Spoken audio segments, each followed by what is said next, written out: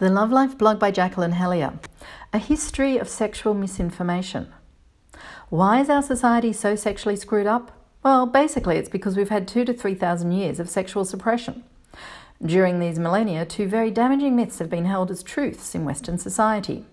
One, that sex is a base animalistic activity as opposed to spiritual and higher human endeavours. And two, that men are innately more sexual than women.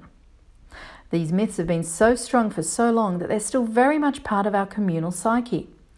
It's only in the last few decades that society has begun to shift on these myths, which is a relatively short time compared to how long those myths have been there.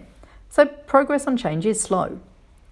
The first myth, that sex is a low animalistic activity, not a high activity, has meant that sex has not been studied properly, has not been taught to our young people, has not been a topic of open discussion, and has not been considered a part of life that should be developed and enhanced.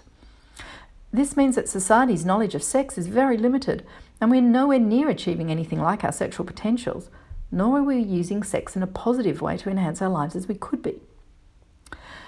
The second myth, that men are more sexual than women, has meant that there's been an imbalance between the masculine and feminine principles in society. We've had a dysfunctional masculine, overly dominant and aggressive, and a dysfunctional feminine, overly weak and dependent. When the two principles are out of whack like this, there is no balance and no harmony.